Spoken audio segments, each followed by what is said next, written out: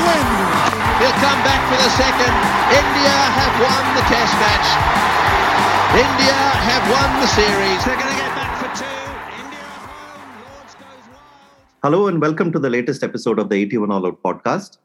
This is Siddhartha Vaidyanathan at Sidvi on Twitter. And I'm joined again by the regular crew, Mahesh, Ashoka and Kartikeya. I'll link all their Twitter handles. I'm joined by them to talk about the second test of the series between South Africa and India that recently finished in Johannesburg. South Africa won the test by 7 wickets. Fantastic win for them. The first time that they have beaten India, the Wanderers. And, people are joking, saying that the fortress has fallen. I mean, come on, they're playing at home. But but also importantly, their first victory in a test against India since 2018, when they won the 2 tests. Then they lost the Wanderers test. Then they lost the home series. When they came to India, they lost quite comprehensively, and then they lost at Centurion. So a big victory for them. Fantastic performances from their bowlers, and then Dean Elgar and Rassie van der Dussen. Fine chasing 240 in the final innings. Anyway, we'll get to all that soon. Quick reminder about Mike Marquis's War Minus the Shooting. I've been saying this for every podcast, so I think the regular listeners will be used to it by now. But if you're hearing it for the first time, we recently republished a classic cricket book published in 1996. It's available in Amazon.com. Outside India, it's available as a paperback and e-copy on Amazon. Within India, it's available as an e-copy in Amazon, and the paperback editions you can get from the Atta Galata bookstore in Bangalore. You can go to the store, you can write to them, you can tweet to them, they'll ship it to you. I'll put all the details on the notes, and we're hoping to have the book on Amazon India pretty soon, so I'll keep you updated about that. So let's get to this test match. Maybe start off with your thoughts on the match. I think I'll start off with Mahesh, because he had predicted correctly for the first time in a long time. He had predicted correctly that South Africa could come back in the series. So, Mahesh, congratulations. Thank you. Not that it needed any sort of big predictive powers over there. I mean, it was quite obvious that, they're playing in home conditions and they've got a good bowling lineup. In fact, part of the reason why I made the prediction was also my memory of how Olivier bowled against Pakistan before he took the break to go to county and come back. And he turned out to be a very different bowler this time. So in a way, one of the factors that I considered was Olivier coming back and bowling pretty much at the same pace with the same effectiveness and potency and so on. In fact, I was a little surprised given the kind of start that they had. South Africa on a sort of great wicket to bowl didn't really bowl well initially, and Olivier was bowling too short at that pace. And India did get off to a pretty decent start yet again. But from there on, the thing with a wicket like this is because of its the early sort of assistance for the bowlers, and more importantly because of this consistent up and down sort of a bounce throughout the test. Even when bowlers go through phases where they were not right on the mark, they don't get penalized too much, and they still can come back and get the opposition out for a relatively small score when they get their act together. Which is why it is so difficult to sort of bat on a wicket like this, right? Even when it seemed like you could have penalized the bowlers for erring in length, it was not easy. And the other thing that we'll get to eventually is of course at some stage we'll talk about Shardul and all that you've said in the past and what happened in this test. But yeah, like I said, I'm not surprised by the fact that it was a close test. And it was a close test. Despite the fact that South Africa managed to chase it off pretty easily, does not negate the fact it was a close test. And it could have been an entirely different sort of dynamic had a couple of things gone one way or the other and so on. And I expect the third test to be pretty similar as well. So these are evenly matched teams, evenly matched primarily because the bowling attacks are evenly matched. And when I say bowling attacks are evenly matched, it is Indian attack in South Africa versus South African attack in South Africa. In that sense, they're evenly matched, not like in the largest sort of reputation scale. And home sides always tend to recover faster from sort of having an off session or erring in length early and so on. And that's exactly what happened. Look at someone like Jansen, right? The way he started off in the first innings, was naturally, I mean, that was his first test, debut test. He was probably not hitting the right length. In fact, I don't think he was even bowling the same pace. But just as he started to sort of gain confidence, even in the second innings, you could see, and in this test, there was a world of difference. And that cannot happen if he's playing abroad. And, the fact that he's playing in familiar conditions on wickets that he's bowled before, on wickets that he understands well on how to bowl, once he got through the early sort of roughness, you can see how good he is. I mean, the pitch is very interesting, right? I mean, this is a classic kind of pitch where basically it makes you start to question a lot of things that you take for granted. Like you assume usually that batting in the third and fourth innings will be tougher than batting in the first innings. I mean, that's just an intuitive way of thinking about cricket. But with a pitch like this, it's not necessarily true because batting can get in many pitches. And we have seen in New Zealand in the recent years, and we've also seen in many other parts of the world, that there are pitches where batting can get easier.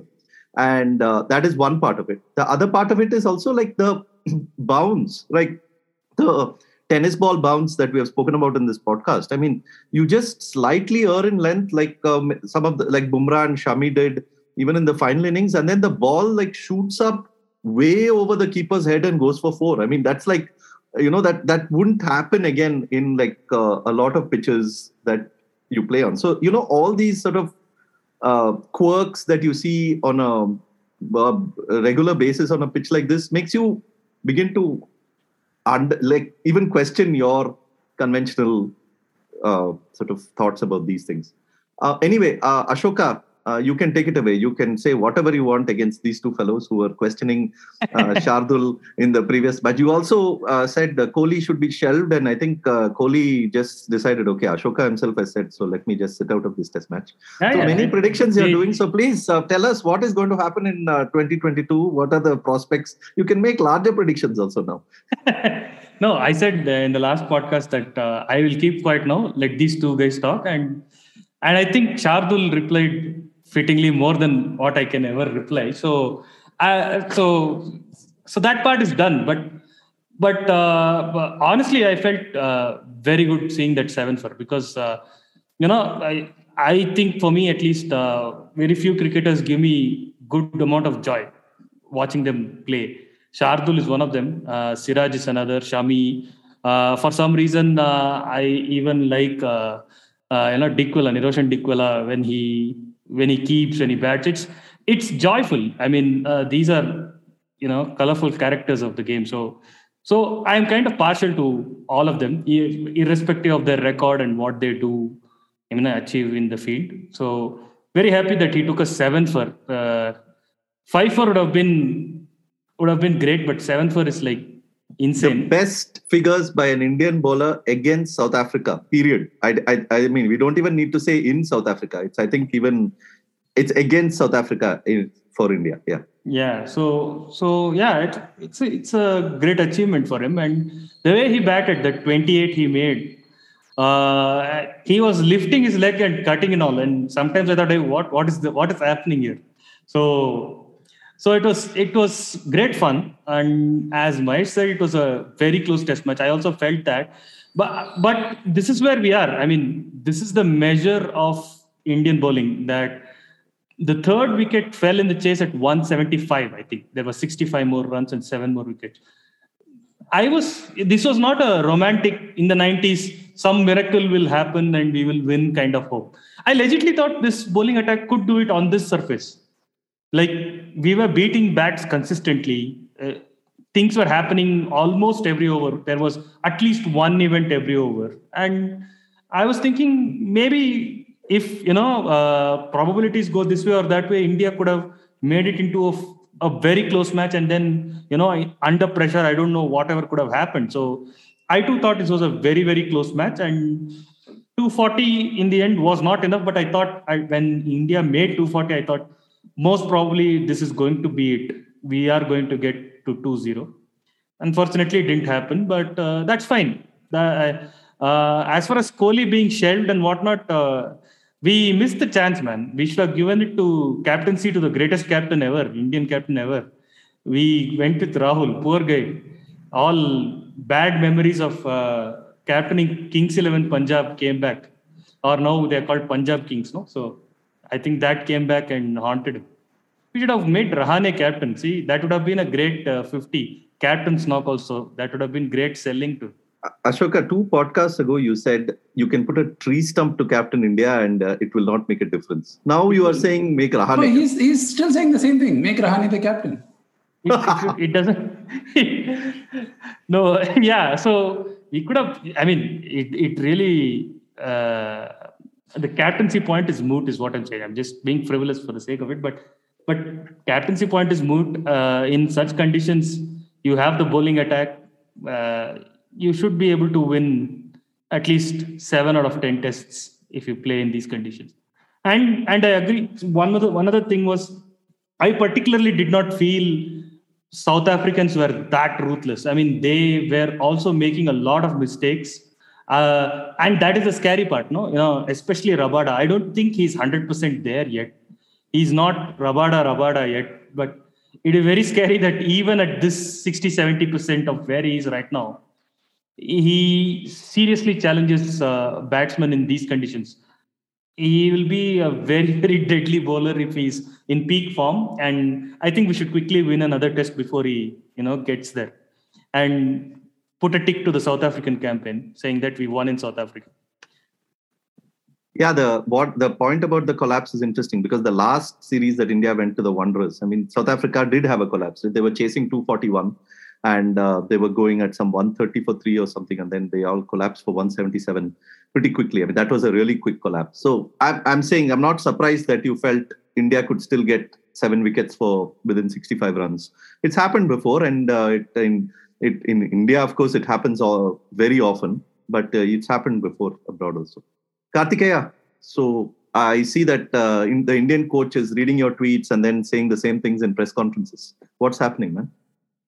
So basically, I think the wicket, in every country, every traditionally strong country, one of the features that makes them strong is that they can always call on bowlers who are built for their conditions. Like India can call Akshar Patel in India, and England can call Chris Wokes in England, and Australia can call, Boland or whoever, they're experienced first-class bowler.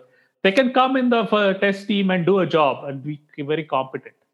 South Africa is similar. They also have their sort of average bowler is over 6 feet tall and can hit the pitch. And this wicket was not like the 2018 pitch, which was dangerous. If you remember the Wanderers pitch in 2018, they had to stop the game because it was proving to be so dangerous for a while. This reminded me more of the 2013-14 pitch, where I think the second innings were both India made 420 and then South Africa made 450 for 7 or something like that. And I think they would have won if they had made 8-10 runs more, something like that. But in the last over, I think AP de Villiers of all people decided to shut shop or something, if I remember correctly. I could be wrong. Faf.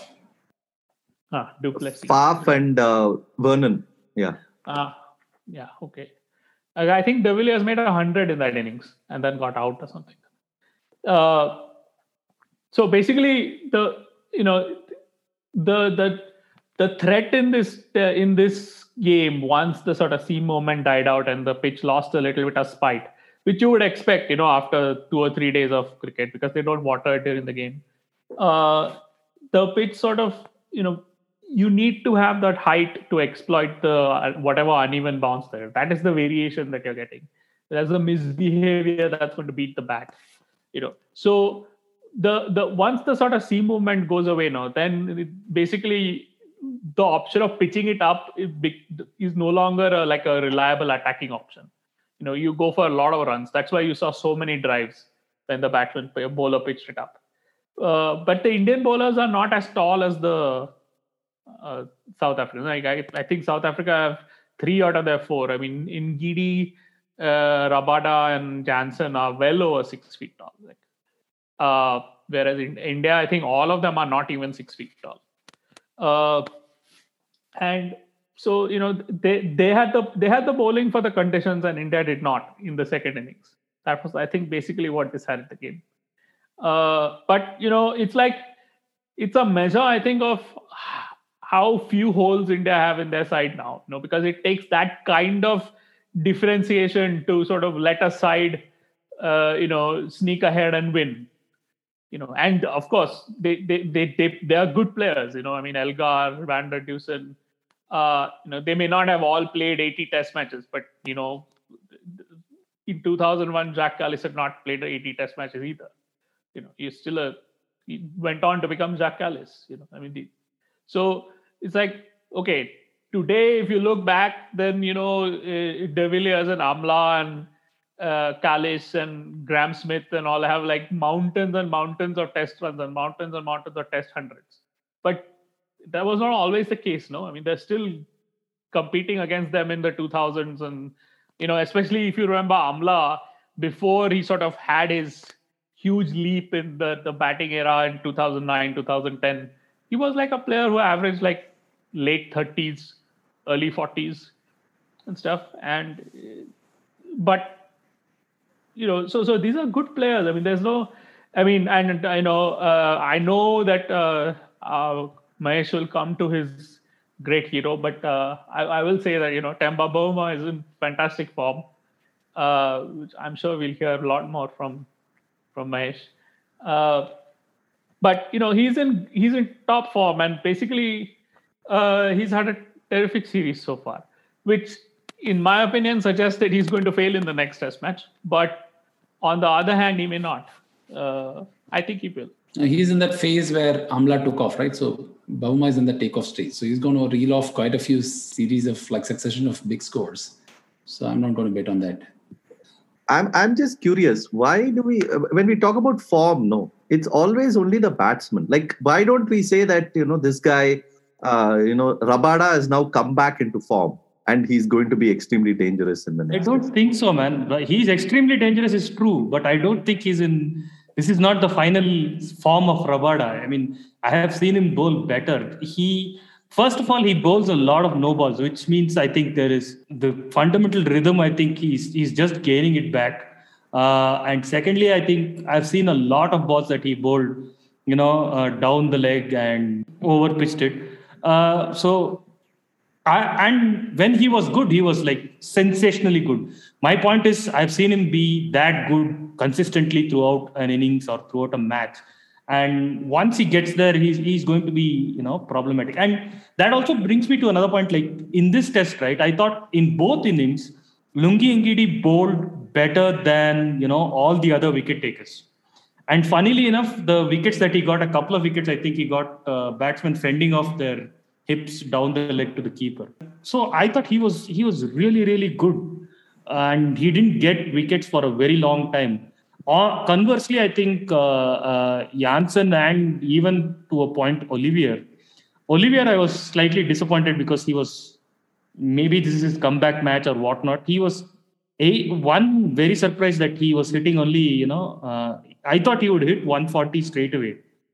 He was bowling at 120. I didn't know what the hell happened there. But, and secondly, he was, either too short or too full.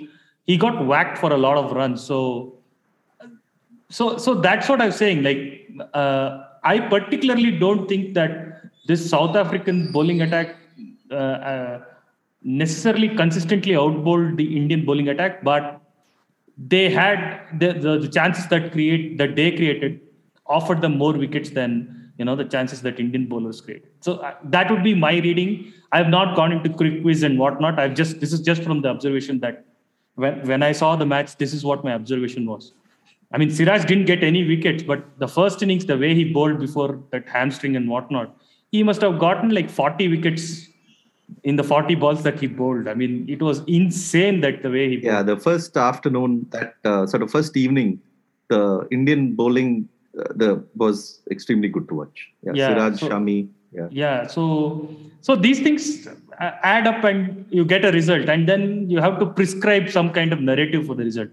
But this is like that flat batting surface for a batsman equivalent. Some guys will make 200, some guys will be looking like golden, and then they'll get out at 30 or 40. And then we'll have to say something. It's just one mistake. No, my point was much the larger point. It's like batsman gets one chance, right? So even if he's like, middling the ball, and even if everything is going right for him, it just requires that one chance for him to get out. But a bowler, on the other hand, he gets so many more chances. So I feel we should be talking about form more for bowlers than for batsmen. But Karthikeya is raising his hand. Yeah. No, we should be. But what we talk about for bowlers is that bowlers, like previously, bowler bowls crap for like entire spell, and in the end of the spell he gets a wicket. Then the bowler has redeemed himself, as if the runs which were conceded for the crap bowling suddenly went away. It's like the runs are still counting. No, you still conceded 40 in like your 9 overs. So, but that is the way this is discussed. No, I mean that the bowling is harder to observe than batting. Whereas it is far more consequential. Every ball, if you sort of do the math, like, you bowl every ball at a certain quality and at certain threat level over like a spell, the total threat you represent is way more than, if every ball is just slightly less, on average, and so being erratic. Yeah, exactly. Being erratic is a horrible thing for a bowler. Yeah, like the first test. I mean, in Centurion, the first day, I mean, South Africa's bowlers were erratic. And, the no balls and the bowling, the lines they were bowling were erratic. And that cost them, no? Yeah, Sorry? It cost them that match. It cost them that match. I mean, the margin of victory was basically those 120 odd runs, which they... First wicket was 117, and that was the margin of victory. 113 was the margin of victory. Yeah, and on the other hand, they bowled India out pretty cheaply in this second test. And but let's talk about that. Olivier point is very interesting. I mean, we spoke about him in the preview podcast. We said that against Pakistan, he bowled exceptionally well. And I also remember that series, and I remember him being quite pacey and being like this kind of pacey sort of guy who could cut it either way. And like Pakistan really struggled. I think he even bowled against Sri Lanka, and I remember him having good spells against them as well. But suddenly here maybe it's the county influence, maybe it's people are even blaming the speed gun, saying it can't be bowling so slow. Were you surprised as well? No, I was quite surprised. I did ask this on Twitter as well to understand if other people who've seen him recently have any theories. And because, I would expect, one of the theories that people give me is that he lost his pace because of the grind of county cricket, which makes sense. But the only problem with that explanation is that you would have expected some of the South African writers to write about it in the lead up, right? That Olivier is coming back, but he's not the same Olivier. He's 10 kilometers per hour, slower and so on. And especially, it's not like he's not played in domestic cricket. He just had a phenomenal domestic season as well. So they would have seen him bowl there. So my assumption was that it's probably because of his, he's just recovering from COVID, perhaps that weakness, and he's still not fully sort of fit and therefore not bowling it full tilt.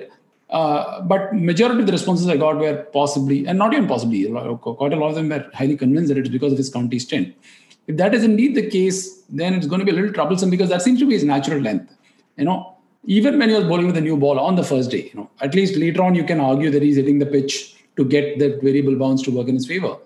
But even on the first morning with the new ball, he was bowling the same length. And then, like, if your memory of it is also the same, right? When he was bowling earlier, he prefers to. He was like the right hand. He's short of length. He's not. He's not a full. I think the one full ball. Not even short of length. Short, like Neil Wagner. No. The one full ball that he bowled was wide outside, and Rahane kind of guided it to slips. He got an LBW as well. He does bowl full as a variant. But he's like quite comfortable hitting the pitch and bowling short and kind of threatening the batsman, and he's got quite a mean bouncer. Like if you go back to watch the highlights of his old spells, he's got a great bouncer. There's no doubt about it. So I was a little surprised by that. Just the other point about erratic. So South Africa did go through phases of erratic bowling even here. The difference between the previous test and this one is that this pitch had a little more reward for erratic bowling when things were sort of when they were not too erratic. Like for instance, when South Africa started the innings here, I don't think Rabada and Olivier got off to a great start. But because of the nature of the pitch, they didn't get away, or India didn't run away with it. Even when they were surviving, they didn't run away with it. So that gave South Africa an opportunity to come back again. And once they could get back some sort of rhythm. The wicket was rewarding a lot more in sort of quick burst of wickets in this. So I wouldn't think that they were less erratic here, except for Jansen, who kind of bowled much better. I think Rabada was kind of equally erratic in phases in both the tests. Jansen was comfortably better in this test. In fact, he was comfortably better even in the second innings of the previous test than the first innings. Olivier was erratic too for a guy who's coming back into the game. So I wouldn't buy into the case that they were less erratic here. And I wouldn't buy into the case that all that is explained by luck. I also think this wicket, the unique nature of this wicket, helped South Africa in the sense that it rewarded the erratic bowling to some extent a lot more than the previous one. And also this wicket helped in them not getting penalized too much in terms of the batsmen running away with quick sort of scoring in the first innings when they were erratic. No, more than the first innings, let me bring in the second innings also. The evening that Pujara and Rahane batted and the morning again, when they started off, they scored like 60 odd runs very, very quickly. In that phase also, I think South Africans were ultra aggressive and were trying to, really was conscious. They were aggressive. That was a conscious thing. But in the first innings, they were erratic. Yeah, I mean, I think that's a good distinction because, this is not a seamers pitch. No, I mean, it's not a pitch where you bowl on a length and you attack the fourth stump line or the top or off stump and, you try to beat both edges of the bat, basically. And, this is not a James Anderson wicket. Like this is a fast bowler's pitch. So you have to pitch it up or you have to pitch it short. You have to basically, trap the batsman on the crease one way or the other. And you have to be relentlessly attacking. And so therefore you also see a lot of shots. The batsmen get a lot of things to drive and a lot of things to pull and a lot of things to hook and occasionally a lot of things to cut. Although because there's uneven bounce and because the South African bowlers are taller, the cut and the pull are kind of, dicey shots because you don't know exactly how high the ball is going to rise. Boss, did you see that cut from Rahane? Yeah, Rahane? What are you talking about? I'm talking about Shardul Thakur. The Lordship. Oh, the Lord. Yeah, Vichy. Yeah. Yeah, the Vichy cut. Yeah. The Vichy cut, yeah. But, so it is, I think even the first day, I think the impression I got was that South Africa always bowled as if it was, an up and down pitch. I don't think they ever went for like the seam movement. Because I don't think their bowlers are built for that kind of bowling. Okay, NGD can do it and, Rabada can do whatever he wants. But I don't think Olivier or Jansen are that type of bowler. I mean, they are, out and out fast bowlers. Yeah, the speed gun was, I don't know, the speed gun was weird because it was not as though the batsman had a lot of time to play Olivier or anything like that. And also he's got that action where, he either hits the pitch or he bowls it really full. So, the batsman is always rushed a little bit with what he's bowling, and he's tall and he's got this high arm. So he's not easy to read, I think, for the batsman, in the same way that Jasprit Bumrah is not easy to read for the batsman. So he may have lost a bit of pace, but he doesn't bowl like a seam bowler, if you see what I mean. He doesn't bowl like an English bowler who is like, good length all the time.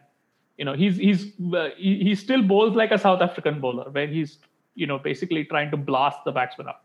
That's the thing that I really like about these South African pitches, where the 2018 pitches and the two pitches we had in this test match, where there is no attrition. You cannot you saw at Lords or Oval or, even in this Ashes, with the old ball, this bowling dry and all, these are very fast scoring pitches. It's very hard to bowl dry. It's very hard to kill the scoring, So, unless you are like, Jasprit Bumrah and Mohammad Shami bowling at someone like Dean Elgar, who doesn't have a lot of shots and who's, just conventionally, a guy who scores from deflections and, unless he's like basically like Pujara, where you have to bowl to his scoring area for him to even attempt an attacking shot.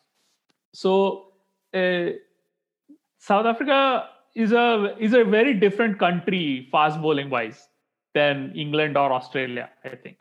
And I think I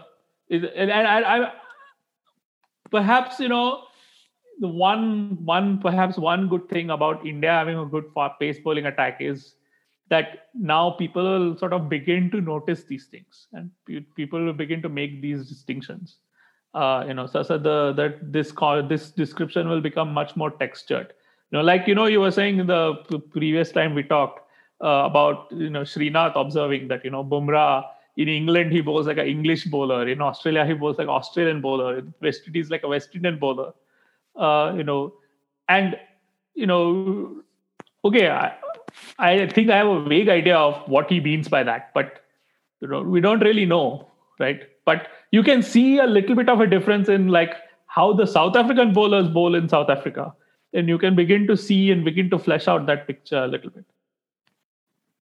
Yeah, just a point about the speed gun. I mean, there was I'll link a interesting piece that came out pretty recently on Cricinfo, Cameron Ponsonby, about how the speed gun is often used as the only metric of figuring out how quick a fast bowler is, but how misleading it is. I mean, because you have a batsman is hurried for various reasons, not just pace. And, you can have a bowler bowling a length where the ball takes off at a, certain angle that hurries the batsman. You can have so many other reasons. I mean, it's a very interesting piece. So read that. So that is one. And the other thing is that, you speak to people of a slightly earlier generation about fast bowling and this and that. And I feel that one of the things that really helped people of the earlier era also learn about fast bowling, even though the television coverage wasn't as good as it is back then. One of the things that helped was that you had the camera on both sides. So you would actually see in every alternate over, you would see the fast bowler running in, and you would not just see the batsman. You would see the back of the batsman and the fast bowler running in. And then so that would give you an idea of the lift and the zip that they were getting off it. So someone like Marshall, you see anyone who has watched Marshall, they will tell you about how deceptive Marshall was, because he had that nice, smooth, rhythmic action, and then you get that length. He's also a short bowler compared to many of the other West Indians. But that lift that he got, and then you see the batsman actually like moving up like this from the back, and then the ball rising up with it. I think that makes a huge difference to understand fast bowling as well. And now with this HD coverage that we're getting, if we get both angles, I think it'll be even better to sort of understand fast bowling. And yeah, completely agree with Kartikeya's point about how, as viewers of Indian cricket, we are pretty much now at like the elementary school level of learning about, fast bowling. I mean, this is the first real batch of extremely good fast bowlers that we've had. We've had, Srinath and Kapil and Zahir and all before. But this is when we're actually beginning to think about fast bowling in a much more because we're seeing so much of it and so many good spells of it so regularly. So I think that's a fascinating point. And even in this batch of fast bowling riches that we have, we kind of appreciate it a lot more when even this gang cannot get over the opposition. Like, for instance, the World Test Championship final is one of those matches where quite a lot of us talked about the fact that India was simply outmatched by the sheer versatility of the New Zealand attack for those conditions. And again, we got to reiterate the fact that it is for those conditions. Similarly, in South Africa, as versatile as this attack is, you are still outdone by a better attack for those conditions again. And it's only when we are losing, we tend to appreciate the variance a lot more. You also see, when I started watching cricket, with say India going to South Africa, Donald, Pollock, and two, 3 or 4 good bowlers for their condition, like very good. Donald Pollock was in the great category, but you have even the backup bowlers were extremely good for South African conditions. So you see a batsman like Tendulkar or a batsman like making those hundreds against them, it sort of elevates it even more, because you have these 3-4 extremely good bowlers and you have this batsman who's playing against them and scoring as well, which is the opposite now. Like if you see like a Dean Elgar innings, or if from a South African point of view, if you see a Dean Elgar innings, you begin to sort of, that innings elevates that bit more, not only because of the context in which it's made, but also because of the attack against which it's made. So it's also very good to watch batting against this bowling. Yeah. So just one more point on this. When you start recognizing the lack of sort of versatility in particular conditions for this attack, this is after. It's not like they had an off day or something. It's not like they bowled bad in those conditions or whatever. They were just not as good as the opposition. That's the only difference. They were, standalone, they still bowled well. Like if you look at even the second innings or the fourth innings, that is, the number of times that Shami beat the bat and bowling with such control, such immense control even then. Even Bumrah, for instance, who had one of his sort of off days by his standards, he still bowled so well. Like the difference between an attack which is better suited for these conditions versus the Indian attack is still rather marginal.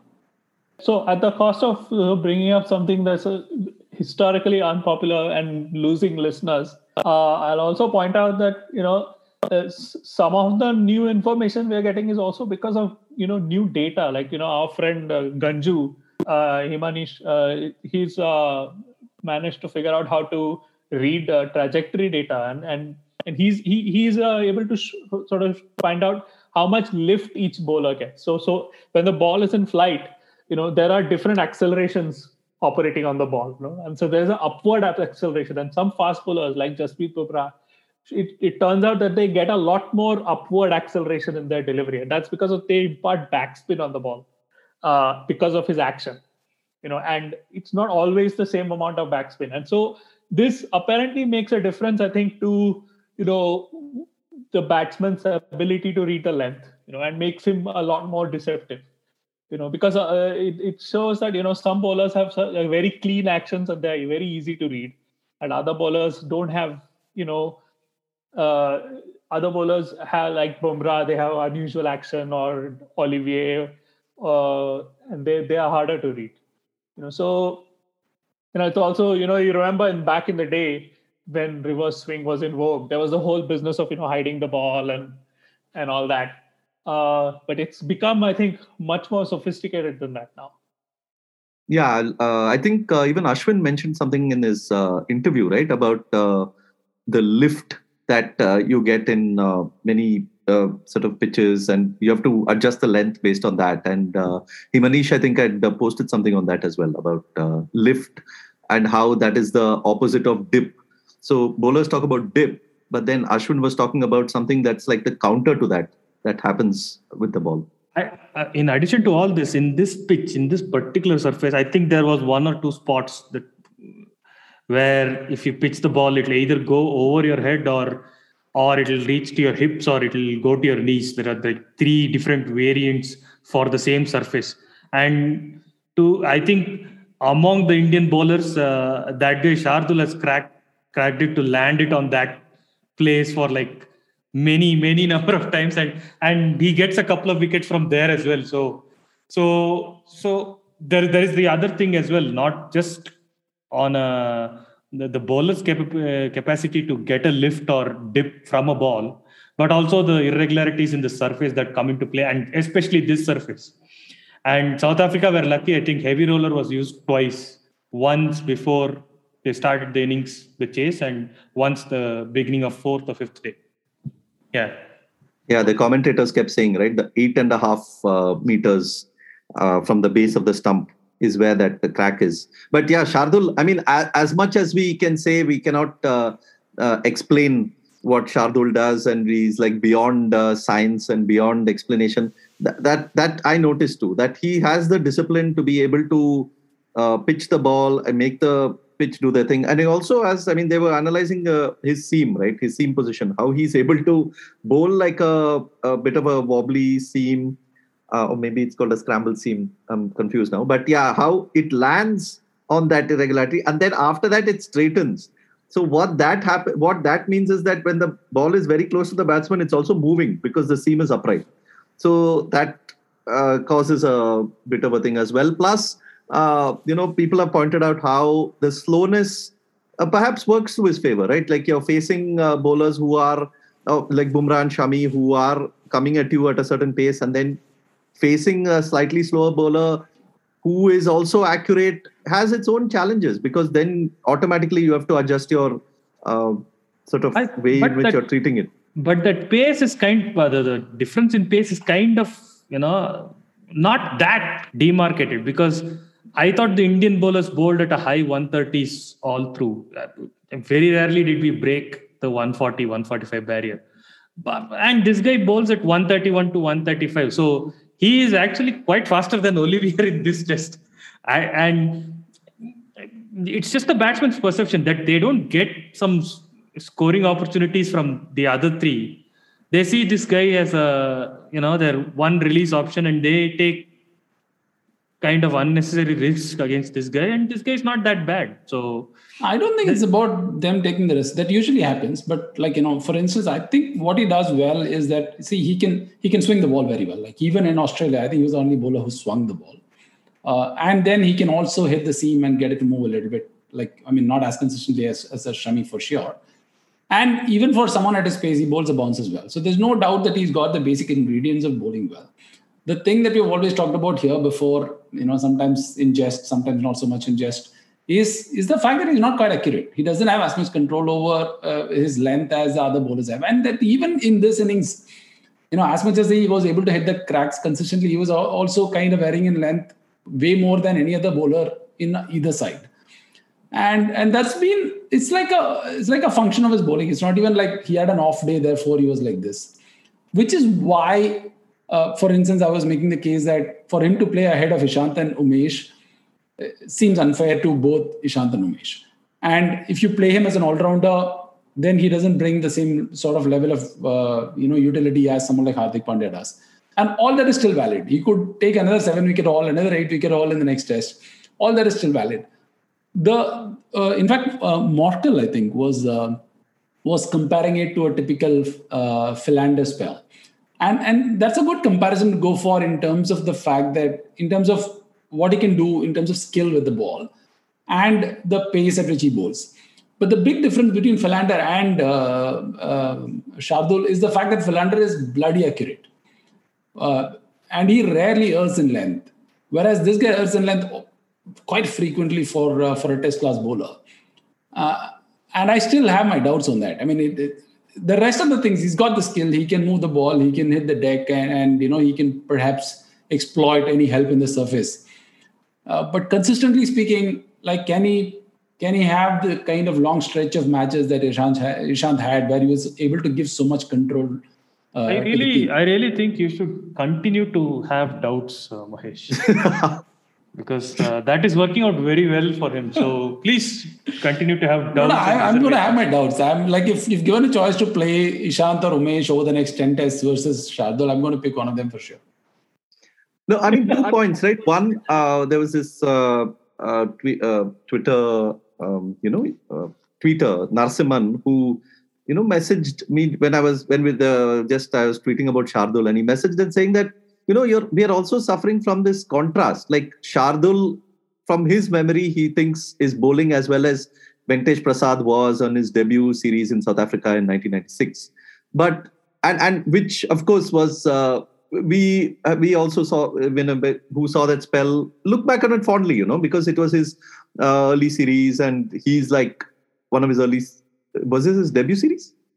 No, he made his debut in England, yeah. So one of his early series, and he's bowling so well, he's taking so many wickets. And of course, then you had Srinath, and then you had the drop was pretty steep, after that. So that is one thing. Like, Shardul is also in a team that has the Bumrahs and Shamis and all the others. So obviously we are looking at him in a different way.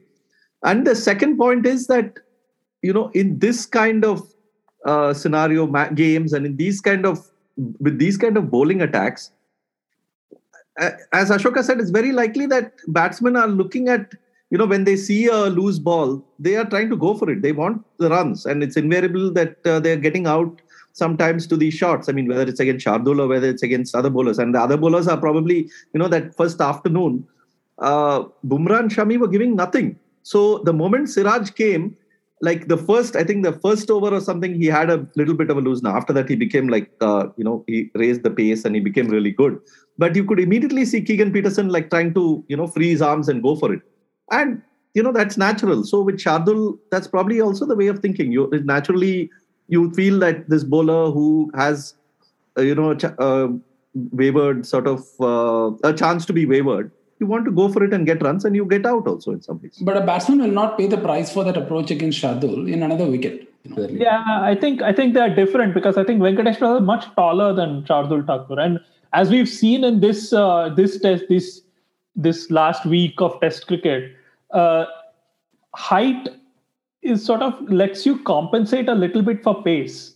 Because if you see in Australia right now, I didn't watch a lot of it, but whenever Pat Cummins comes on and I see in my Cricinfo like, okay, Pat Cummins is bowling, I switch it on. You have a Pat Cummins alert, of course, every time he's bowling. Yeah. So Cummins worked, man. So Pat Cummins he's really quick, right? I mean, he's genuinely quick, and he can hit the wicket. And he can get the ball to rise, and you notice whenever the batsman is playing with a vertical bat at defense, the ball always hits higher on the bat than the batsman wants, right? It hits near the handle, up on the splice, the glove and all. I think he broke Bairstow's thumb today, Pat Cummins, on that flat pitch with the old ball, and the other bowlers like Boland and all are not able to achieve that. In the Test match in South Africa also, Rabada is able to get that lift, and get, when Rahane or Pujara are fending, the ball always hits higher on the bat than they want, but Shami, he doesn't have that height, and so he doesn't have that option available to him, so whereas Olivier, because he's tall, he still has that option. So even if Olivier is a yard slower than Rabada in pace, that height is giving him that extra leeway. It's giving him that extra, cushion, so to speak. And making him it's sort of reducing the batsman's scoring options against him, so to speak. Even then, I think because how attacking it is. It's just like a shootout basically. It's like how they say in football sometimes when it's end to end stuff, and it's like a basketball match and all that. This is like the Wanderers Test was like basically a cricketing version of a basketball match. Like there's no attrition at all. There's no holding game at all. Which is why I think Elgar's batting is something worth discussing, because he's a Pujara-esque player, and Pujara didn't play like Pujara, but Elgar did play like Pujara. And I think fittingly, the guy who played like Pujara ended up on the winning side. I mean, it's also like, okay, let's talk about Elgar. I mean, one of the reasons why the batsman would hesitate to play against that is you spend 1 hour there, 1.5 hours there, and then you get this ball that takes off awkwardly, you fend it, and then you're out, and then you're not even made the runs that you make. So I can understand why even like a Pujara or a Rahane would want to maximize the time there in the middle. So Elgar's approach is admirable, because he's basically saying that I'll take the chance. I will stay on here, and even if it, I will sort of make sure that even if that unplayable ball comes, I will back myself to sort of ride through it. My point is that my point wasn't that. I mean, my point was, I think that because of the way the Indians had to bowl on this pitch, because what their strengths are, Elgar was actually able to play like Rahane, because Indians were bowling those lengths. They were whereas the South Africans were bowling like really attacking. It was either hammering it into the pitch or bowling it full. And so there was a lot to hit, for both Rahane and Pujara. And they were just going for whatever they go for usually, right? Pujara, he has 3 shots. Those were the 3 shots he was playing. And it was not like he was like hitting on the rise through extra cover or, hitting lofted on drives or anything like that. He was not doing anything of that kind. He was playing the shots that he usually, it's just that he got to play them like 2 or 3 times an over, whereas in Australia he got to play them against Cummins and Hazelwood, especially 2 or 3 times in a spell. So the other thing we have to ask is that, this Indian side, it gives me the impression that they don't really make anything up on the fly. Like their plans and what they're going to do in the next hour with the bowling is all set. Like it's like there's a staff and they are giving them instructions and that's what they're bowling. That's the line of attack. So whether they attack the stumps or whether they bowl outside off stumps, it's all planned out. So I don't know whether they have the ability to bowl like, that hit the pitch hard and do that and be effective, or whether, it's just a question of, well, they don't have the height and it will just not be effective. So they didn't try it. Because one of the things you notice is that South Africa always had a short leg and often like a second player just around at like 45 degrees, leg gully kind of fielder. But India never had that. India was still bowling with like a conventional field. And partly I think that was because India had to defend runs because, they made 200 in the first innings and not like 350. But partly also because I think they bowl to their strength. They bowl to what they know, what they are good at. So I don't know. I mean, it might have been worth trying, to go for like maybe half an hour, 45 minutes of trying that ultra attacking, hammer the pitch, hammer the bowling kind of bowling, and see what happens. I mean, it could be that they would go for 80 runs in that hour and the match would be over. That's also possible. But I don't think India would have been concerned about that. But the best exponent of that for India is probably Siraj. And unfortunately, he was not fully fit. And that probably hampered their plans. I think the best exponent is actually Ishant Sharma. He was not there. So his height would have been very useful, I think. Yeah, but the issue is the person who replaced Ishant Sharma got 7 wickets. No, so this is the spot that this is nothing to do with Ishant. This is just small fly agenda that is being. No. I disagree. I don't think it is an agenda because I don't think Ishant Sharma is replaced by Shardul Thakur. I don't think there's any possibility of India playing Ishant Sharma, Umesh Yadav. Ishant Sharma, 4 out of Ishant Sharma, Umesh Yadav, Siraj, Shami and Bumrah. 4 out of those 5 are never going to play in the same test team because none of the 5 can bat. So Shardul Thakur is always going to play. I mean, I think when India play now, the template is that you take the all-round options, who are basically Jadeja, Ashwin, Thakur, Washington Sundar, Akshar Patel. And if Hardik Pandya is fit, then Hardik Pandya. Out of these 6, 2 will always play. And so the option is Siraj or Ishant Sharma. And to be fair to Siraj, I mean, you cannot argue that, it was a mistake to take Siraj in front of Ishant Sharma. And partly I think it's also that Ishant Sharma may not be fully fit. The other injury, the back spasm, Kohli missed out on the test. So, I mean, I really don't know about what difference it would have made. I mean, obviously, having Virat Kohli, the batsman, on such a pitch, in a low-scoring game, could have made a huge difference. He in the last Wanderers test that India played, I mean, his innings had a big role to play in sort of the push towards getting the final innings target. So, I mean, Kohli as a batsman, definitely. But I know a lot of talk around how India missed Kohli, the captain.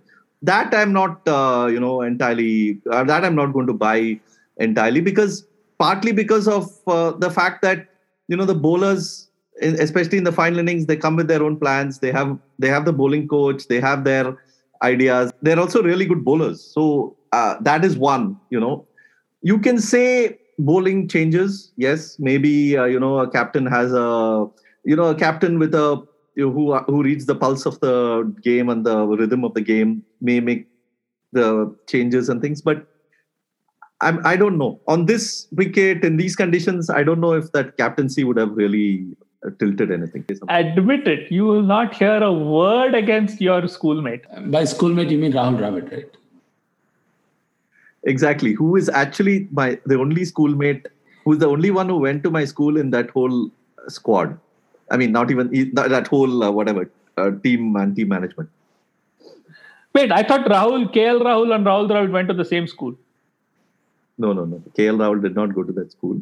But you can make This is the north of India's sort of standard problem, where you just assume all Rahuls go to the same school in Bangalore. But it's just one tiny hill station. Bangalore is one. How many schools can you have over there?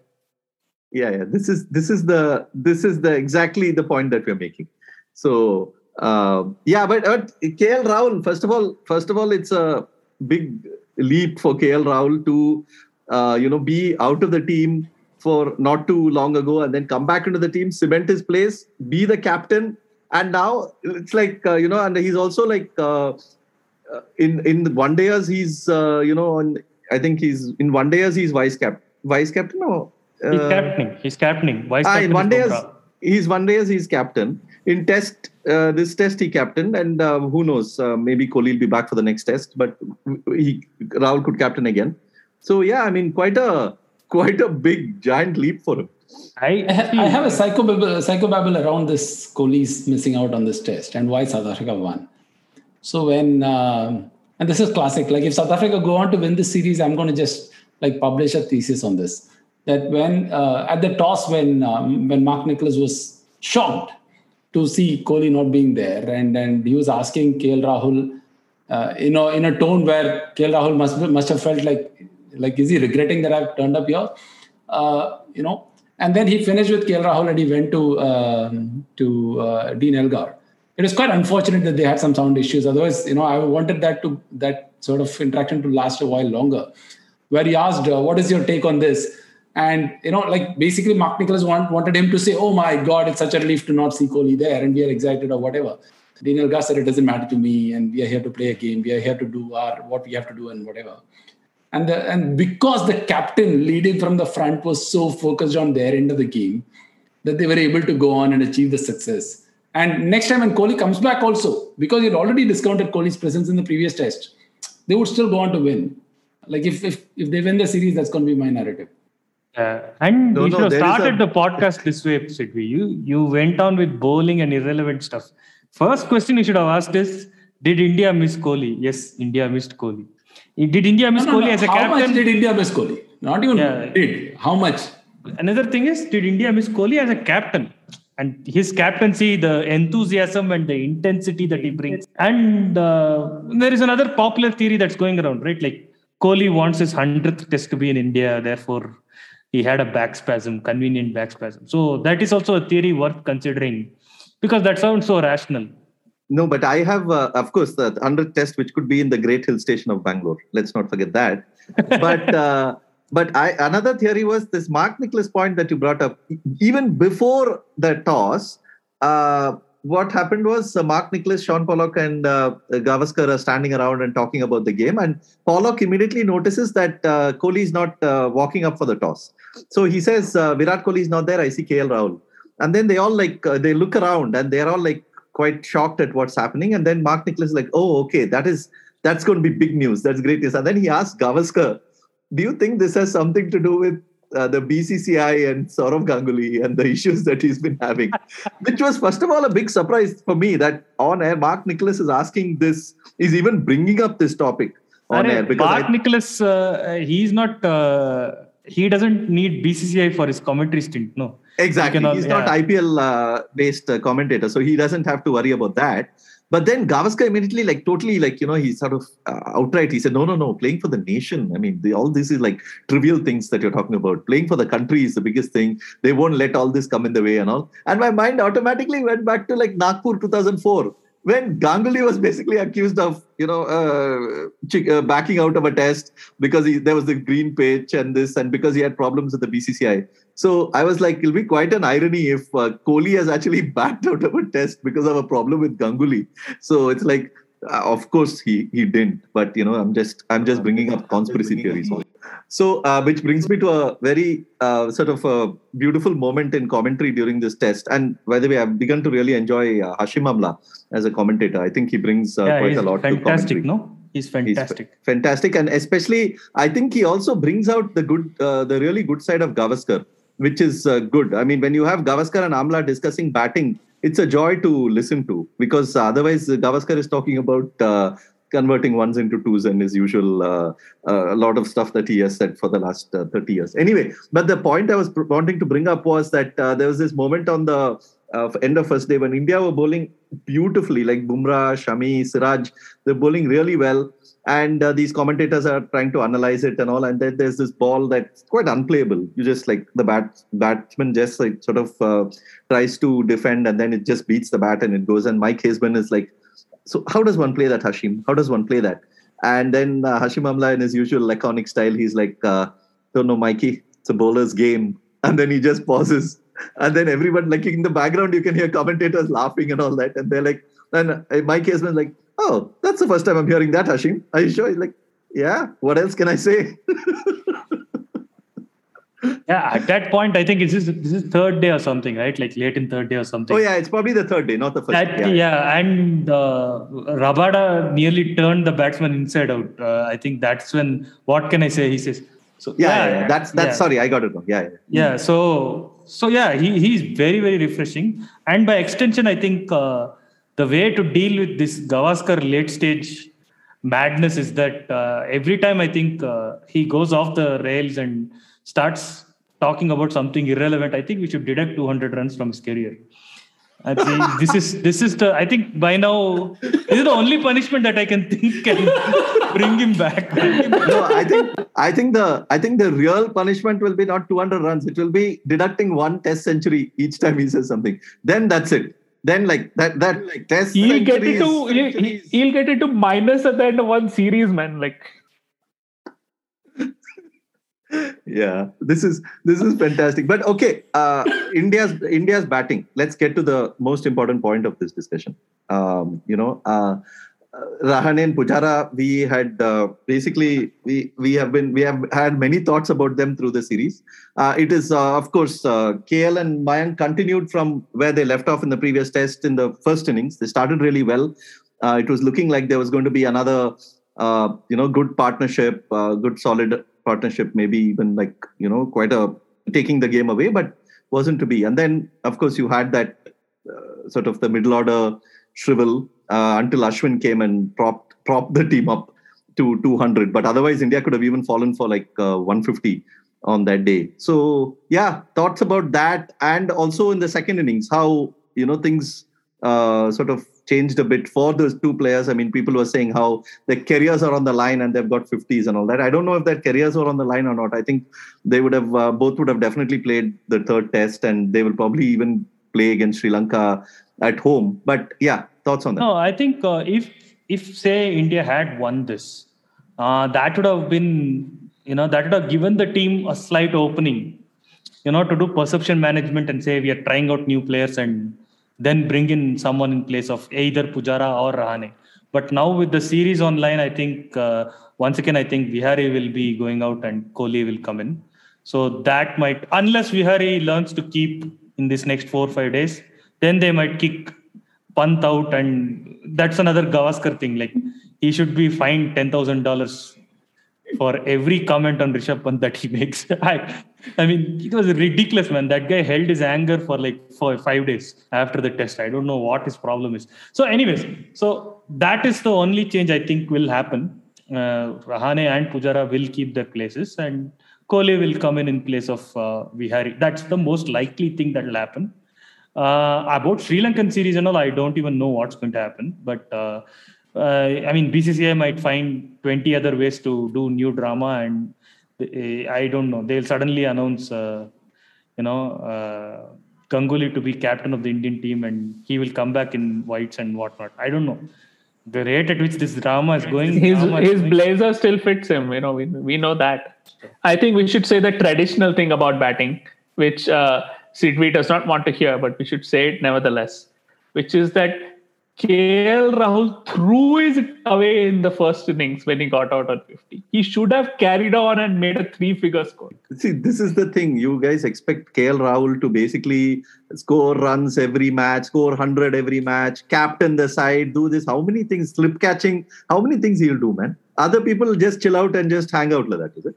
You're condemning Mayank also, right? Be very specific in who you're condemning. I just want to make the point that Mayank Agarwal has made fewer runs than Ajinkya Rahane in this series so far. Pure. Yeah, you won that second innings. I think has propped up the tally, right? Wasn't that? What do you mean propped up? That second innings was not like some extra that they gave Ajinkya Rahane like just for fun. Yeah, no, I've actually liked Rahane batting this innings, and we have discussed also. Like it's when he, with the approach that he takes like this, it's good. In these tests, he's also good. I mean, because it's low scoring, he can come and make that quick 50. I think he's a good sort of a person he's a good batsman to have in the team in these conditions. I mean, but that doesn't mean at the same time that doesn't mean like Shreyas or whoever replaces him cannot do the same thing. I mean, that is the whole argument. It's like, sure, Rahane has been in the team and he's been long, but over a period of say 30, 40 tests, could India have had another batsman there who could have done better? That is the only argument there. It's not like Rahane is a terrible batsman or something. The Indian team is in a situation, the Indian cricket is in a situation now with so much depth that you are going to have questions when you have a player like Rahane averaging what he is over 50 tests. Yeah. But that argument is now postponed, right? Like if the Indian team management is sitting and picking an 11 for the third test with the series in line, they'll obviously see that this guy has got 4,500 runs and that guy has got 6,000 runs. And if both are fit and they don't have mysterious back spasms or whatnot, they will obviously play, right? So no, but it's the thing is interesting because the next test is in Cape Town, and if there is like a bit of like if they feel that it would be good to have like a spin option there, then Vihari might not be a bad option to play in Cape Town. I mean, he had a good 40 in this second innings, and then he also gives you the chance to bowl a few spin overs, right? Then my question is, will they drop Ashwin? Anyways, you need a few overs from spinner. Bring Kohli in, have 6 batsmen. You have 5 bowling options, 4.5 bowling options anyway. No, but now Ashwin has this thing. No, Ashwin's batting is now coming to the fore. No, that makes a huge difference. So, like for a team that has that usually goes in with 3 or 4 tailenders, 3 or 4 number 11s, to have a player like Ashwin is a huge boost in that lower order. Sure, but what I'm saying is like it's not his batting that I'm questioning. It's that amount of overs that he bowls. Like Maharaj bowled 1 over in this match, I think.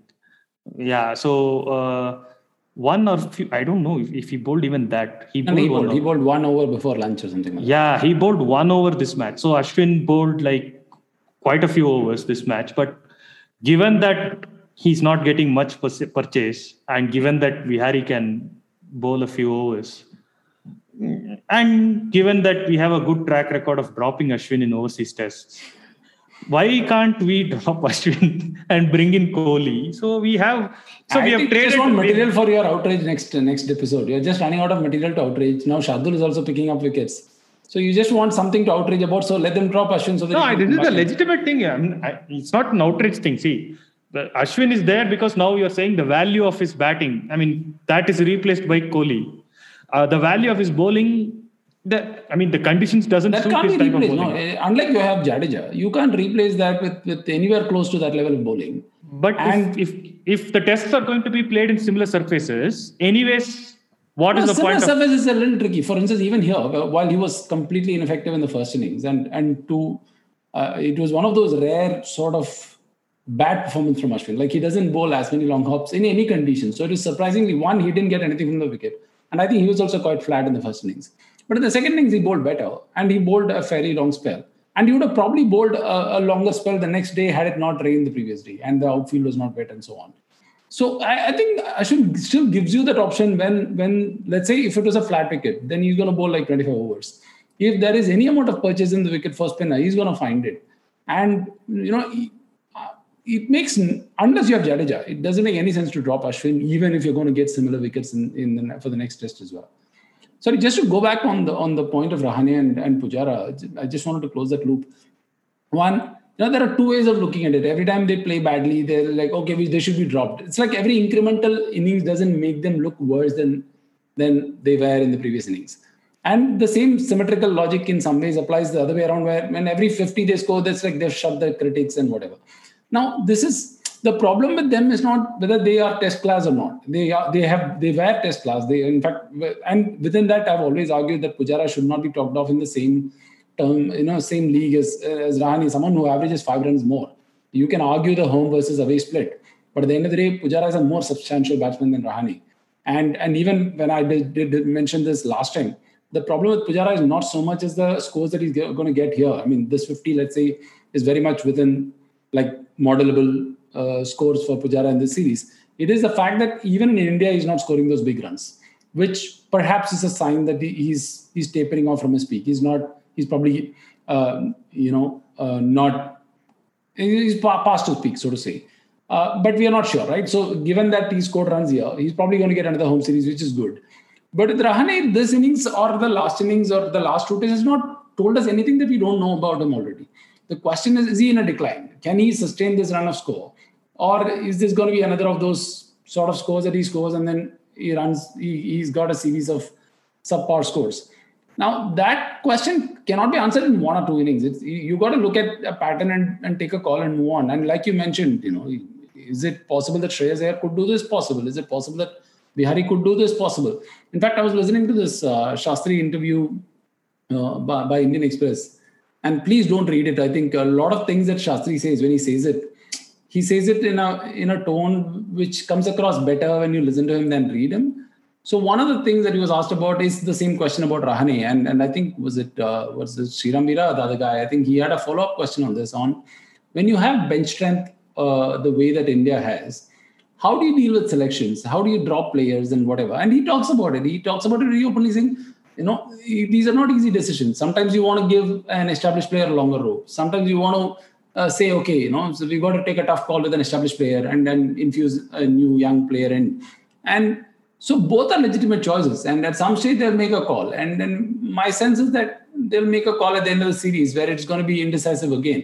But my point is, if they had one bad series here, it could have been curtains for Rahane, which he didn't have. So which means he's going to continue.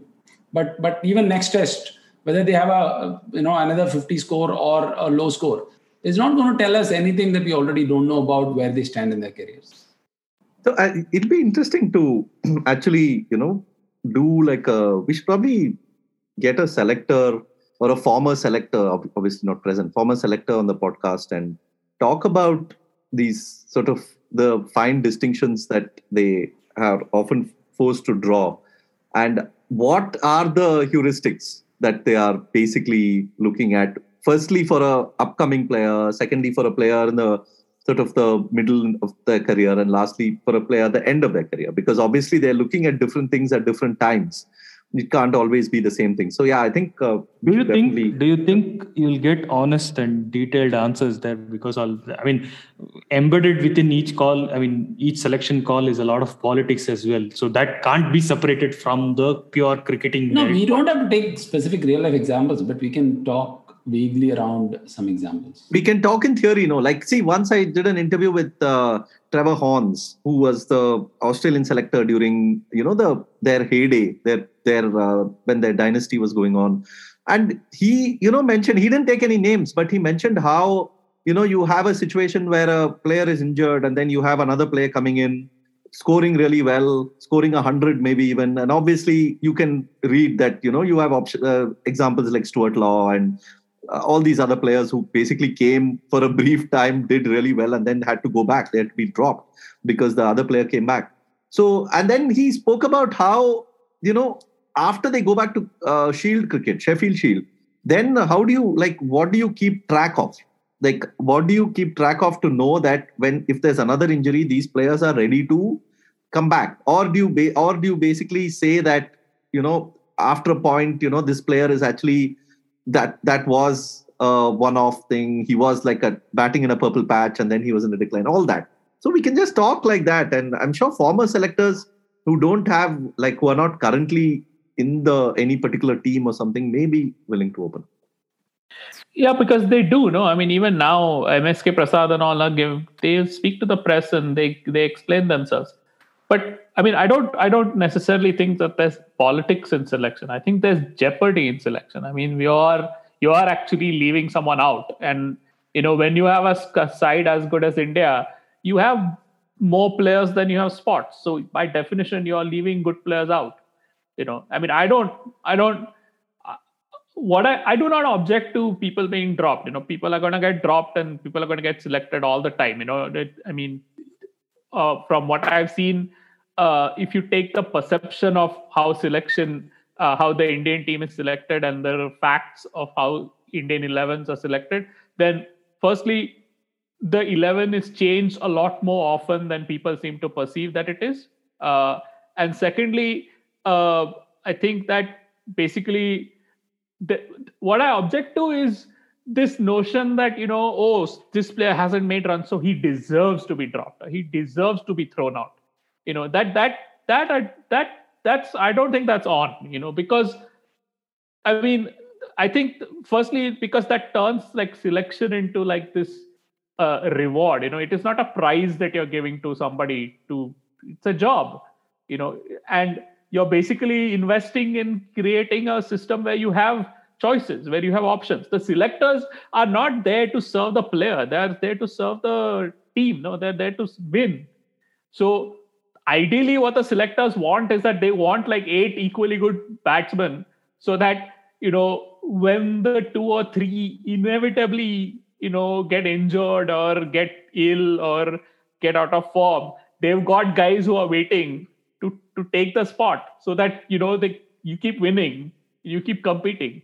So that's what they want. And that's not in the interest of any player, because ideally, what does a player want? A player wants to be really good form and top form with no competition, So with security and form, and that never happens. So it is a very fraught and unfair system by definition. And it has to be, because this is a selection. This is not a contract. Also, as spectators, we are only seeing the player who is there, and we are only seeing one side of the story, right? Like the team management are the ones who are watching Shreyas Iyer in the nets, or whoever the replacement, Vihari in the nets. They're the ones who are actually keeping a close tab on them. And if they feel that in this particular pitch, the way that Rahane is batting in the nets and the way Rahane is batted in the previous game and is slightly better than the way Vihari or Shreyas are countering, say, the Indian bowlers in the nets, then obviously they're going to take the call and pick Rahane. And we don't see that. We don't see how Vihari or Shreyas we don't see what the team management is seeing. So that is the other unfair part, because we are judging only based on one slice of the story. I won't even say half the story. It's like we are seeing like 10 to 15% of what the team are seeing. Okay. So that was the Indian batting. I think we should move on to the South African batting. We've spoken a bit about their bowling, but the South African batting, I think, Keegan Petersen, I mean, Elgar, of course, was a huge role, but, even Keegan Petersen, Bauma, Rassie had a much better test in this compared to the first. And you could see that they were also, I mean, Keegan Petersen seems like a joy to watch. I mean, just like the drives and pulls. Yeah.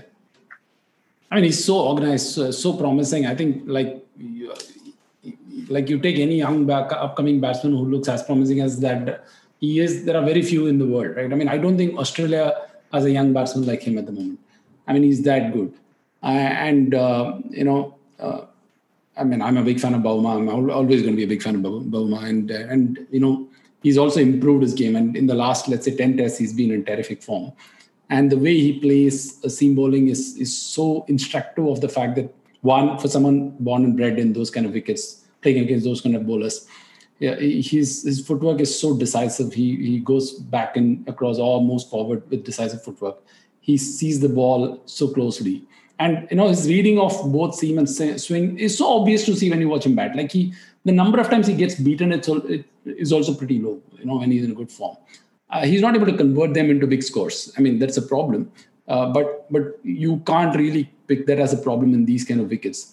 The other point I wanted to make on South African batting was the point that KD made earlier about Dean Elgar being similar to Pujara in some ways. While that is a valid comparison, the thing that Dean Elgar is different is that he's technically a more sound batsman for these wickets, in the sense that the problem with Pujara, and the point that you made, is this, you can block out 100 balls, but you're going to get one ball with your name on it and you'll get out.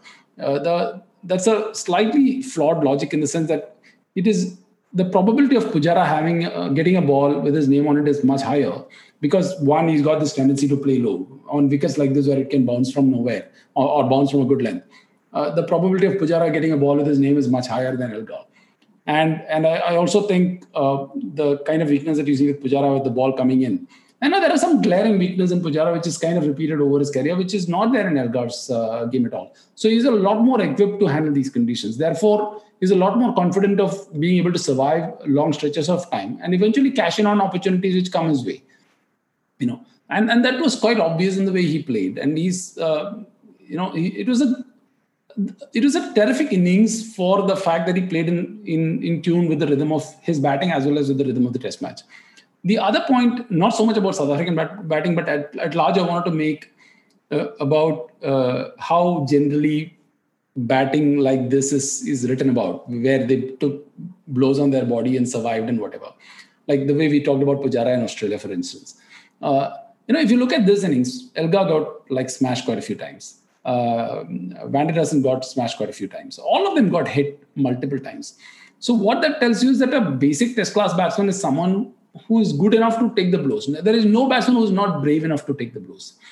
The difference is only in batsmen taking blows for longer, which is a result of the fact that they have better technique to survive for that long that they end up taking so many blows. So a basic Test class batsman in all teams is good enough to take on the blows, survive it, and be mentally strong enough to overcome that pain and still play. The only difference is whether they have the technique to survive for long enough to have more such balls, which is quite obvious and evident in this innings. And it's not just batsmen, right? I mean, even Janssen in the first Test, he took, when he was batting, he himself took quite a lot of blows and stood there. I mean, and he's not like a specialist batsman. He's an all-rounder. He's a bowling all-rounder. Correct. Yeah. And to expand on South African batting, I mean, the results don't show this, but I think Rassie van der Dussen is a very, very good batsman, and he has a very good first class record, and he's played for a long while in the first class setup, so that obviously shows. And Bauma obviously is in excellent form, and he is actually a very good batsman. And Keegan Petersen, though, he looks really good while batting, and he looks like that. I get a lot of Kusal Mendes, Shai Hope kind of vibes from him. That this is like $1 million player who's going to, give us that magic innings.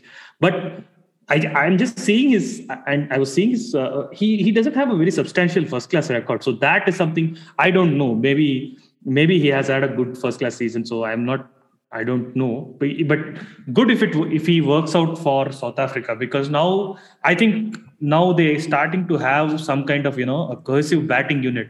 Even Aiden Markram, I was slightly disappointed with how he has gone, but he got that ball from Shami, couple of balls from Shami, which, you can't do much about it.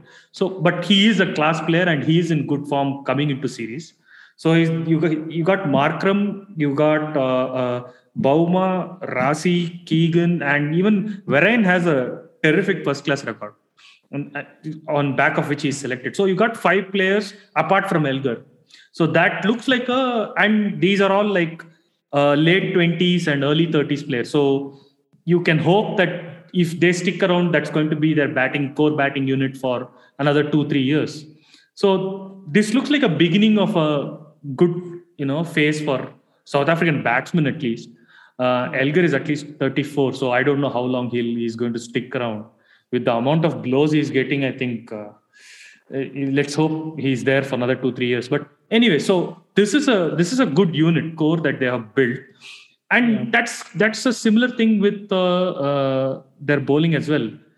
They have very young bowlers, and so this is actually this could be a good rebuilding phase for South Africa. This gives me much more hope than, let's say, a equivalent Sri Lankan or West Indies rebuild.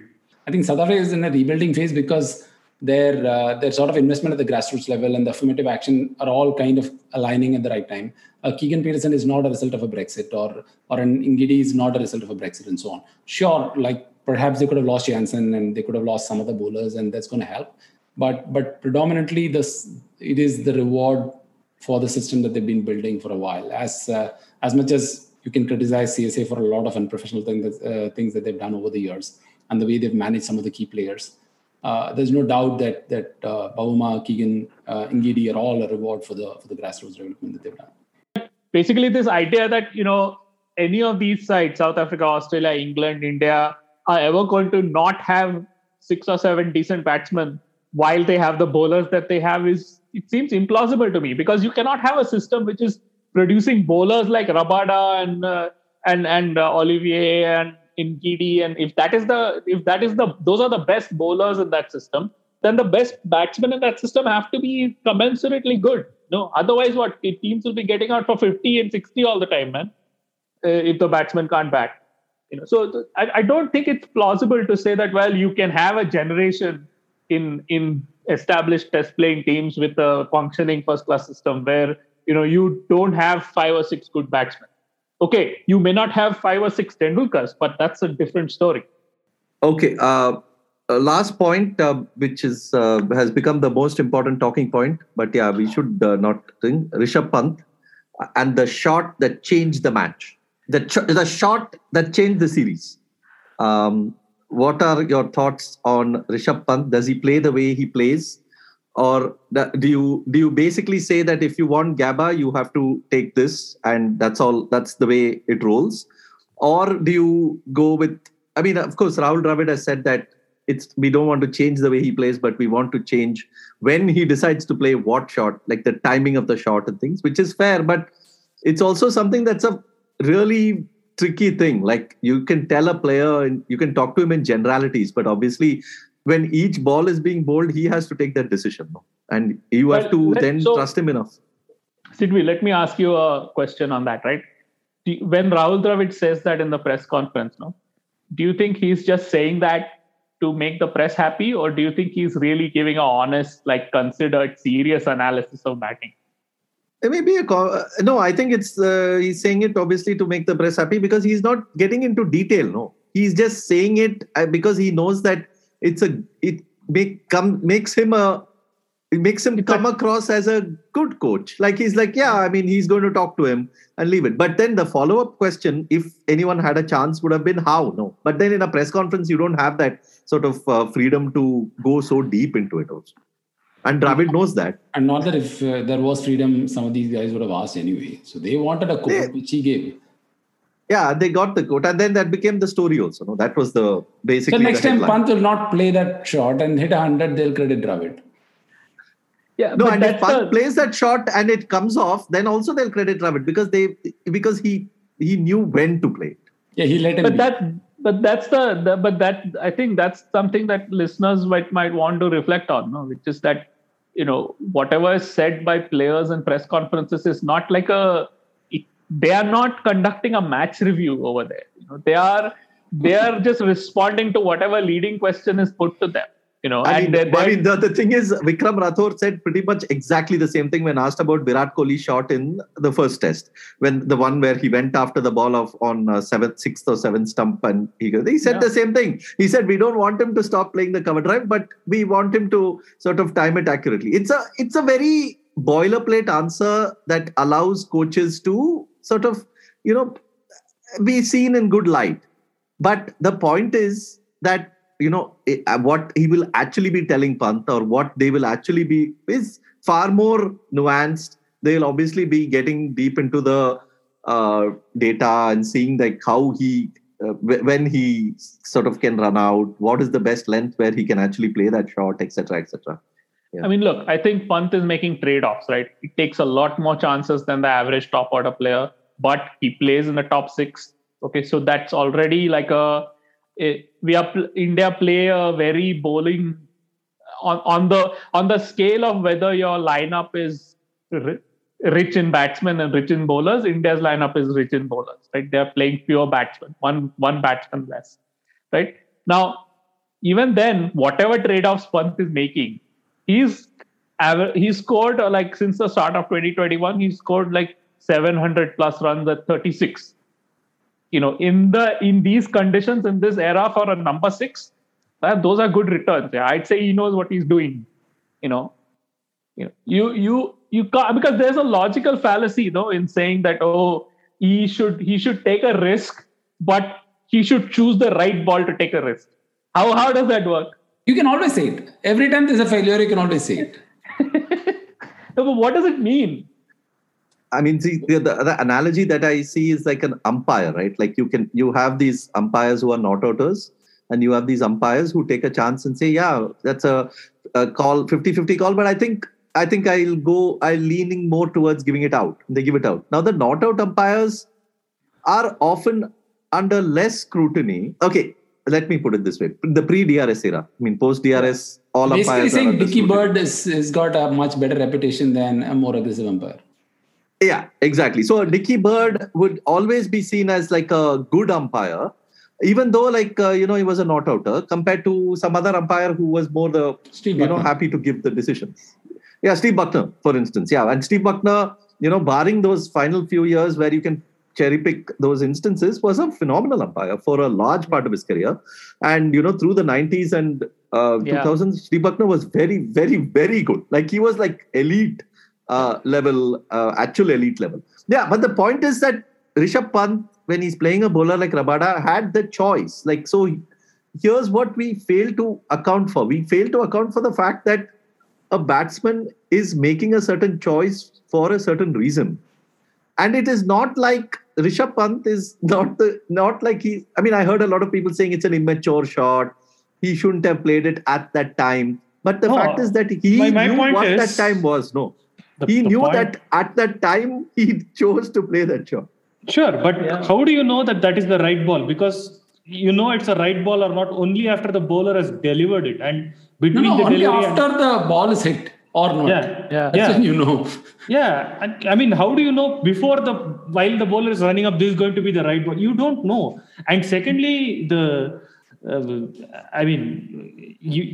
I did a big mistake of quote tweeting Karthikeya on this, where he said that you can't appreciate it when it comes off, when you abuse it when it doesn't. So I made a big mistake, and there were like autos outside my house with people with knives and whatnot. So I'm not going to do that again. I'm going to never quote tweet Karthikeya. Yeah, never. And I'm going to go the extreme other way and say, Pant must be dropped for the next 7 matches and fine of $10,000. Must be taught a lesson. He must be taught a lesson in humility and patience. For instance, you can compare Pujara and Pant. The point is not that they are making the decisions of whether to attack or defend independent of their primary skill. Like, it's not like Pant cannot choose to bat like Pujara. It's just that his success rate will drop. Like whatever KD pointed out, his numbers will not be the same if he plays like Pujara. That's because he doesn't have the game for it. And the same for the reverse for Pujara, that he doesn't have the game to play like Pant. The only point I'll make about Pant, particularly that type of a shot where he comes on the wicket and tries to smack the bowler over covers, the fast bowler over covers, is a bit like the Rohit pull shot. Like, his percentages have not been great. Like I'm okay with him, like the way he plays the spinners, like for instance, the way he played, English spinner? Leach, for instance, in Chennai. He was going out every alternate ball and he hit him for like 8 sixes or something. That's fine. Like, one day he's going to get out and then people are going to complain. That's a slightly different point about risk reward thing. Whereas here, his percentages of coming down the wicket and trying to smack a fast bowler over covers have not been great. Like, he's succeeded a couple of times, he's gotten out a couple of times, just for that particular shot, not as an approach.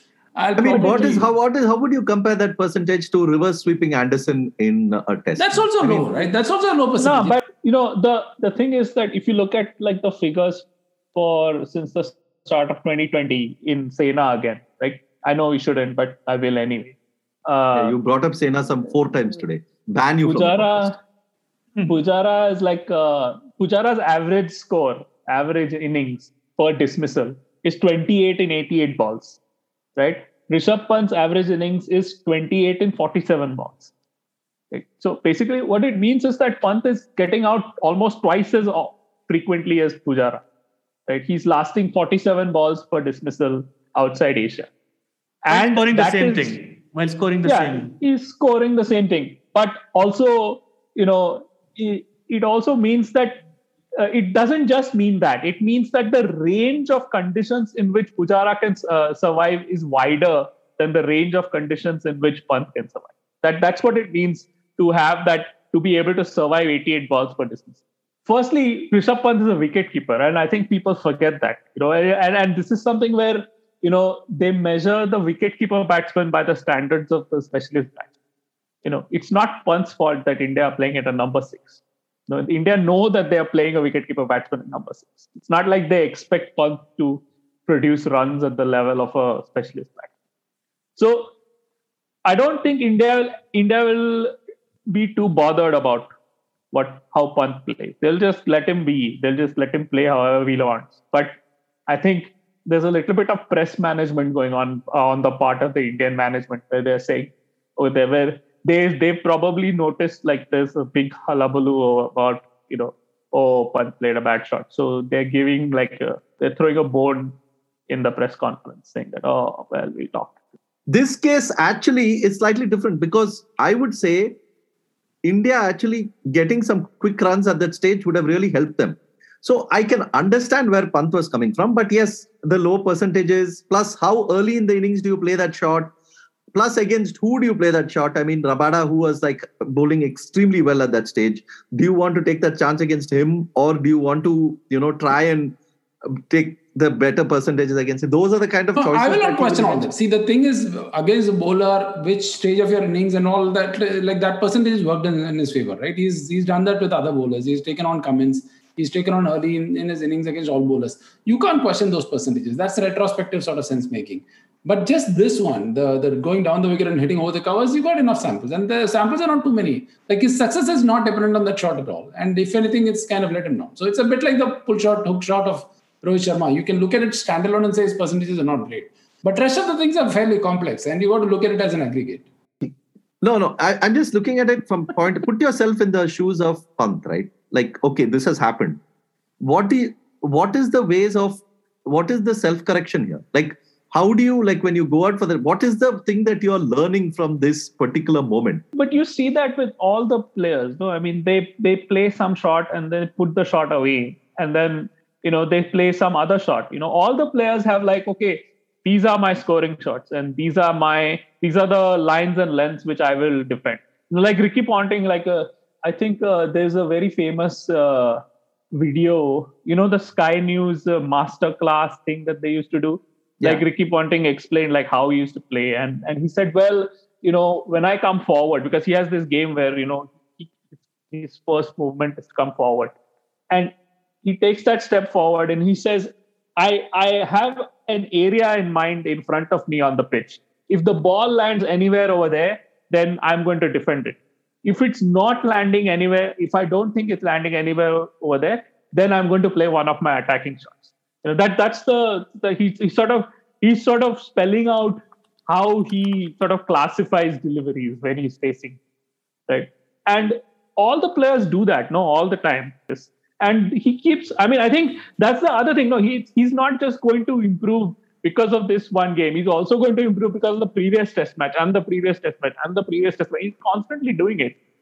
So I don't think we have this idea that, okay, there's a public uproar and so now he will do something. I don't think it works like that. I mean, he's working on it all the time, no? Anyway, so covered quite a few things. We have to finish this podcast now for time purposes.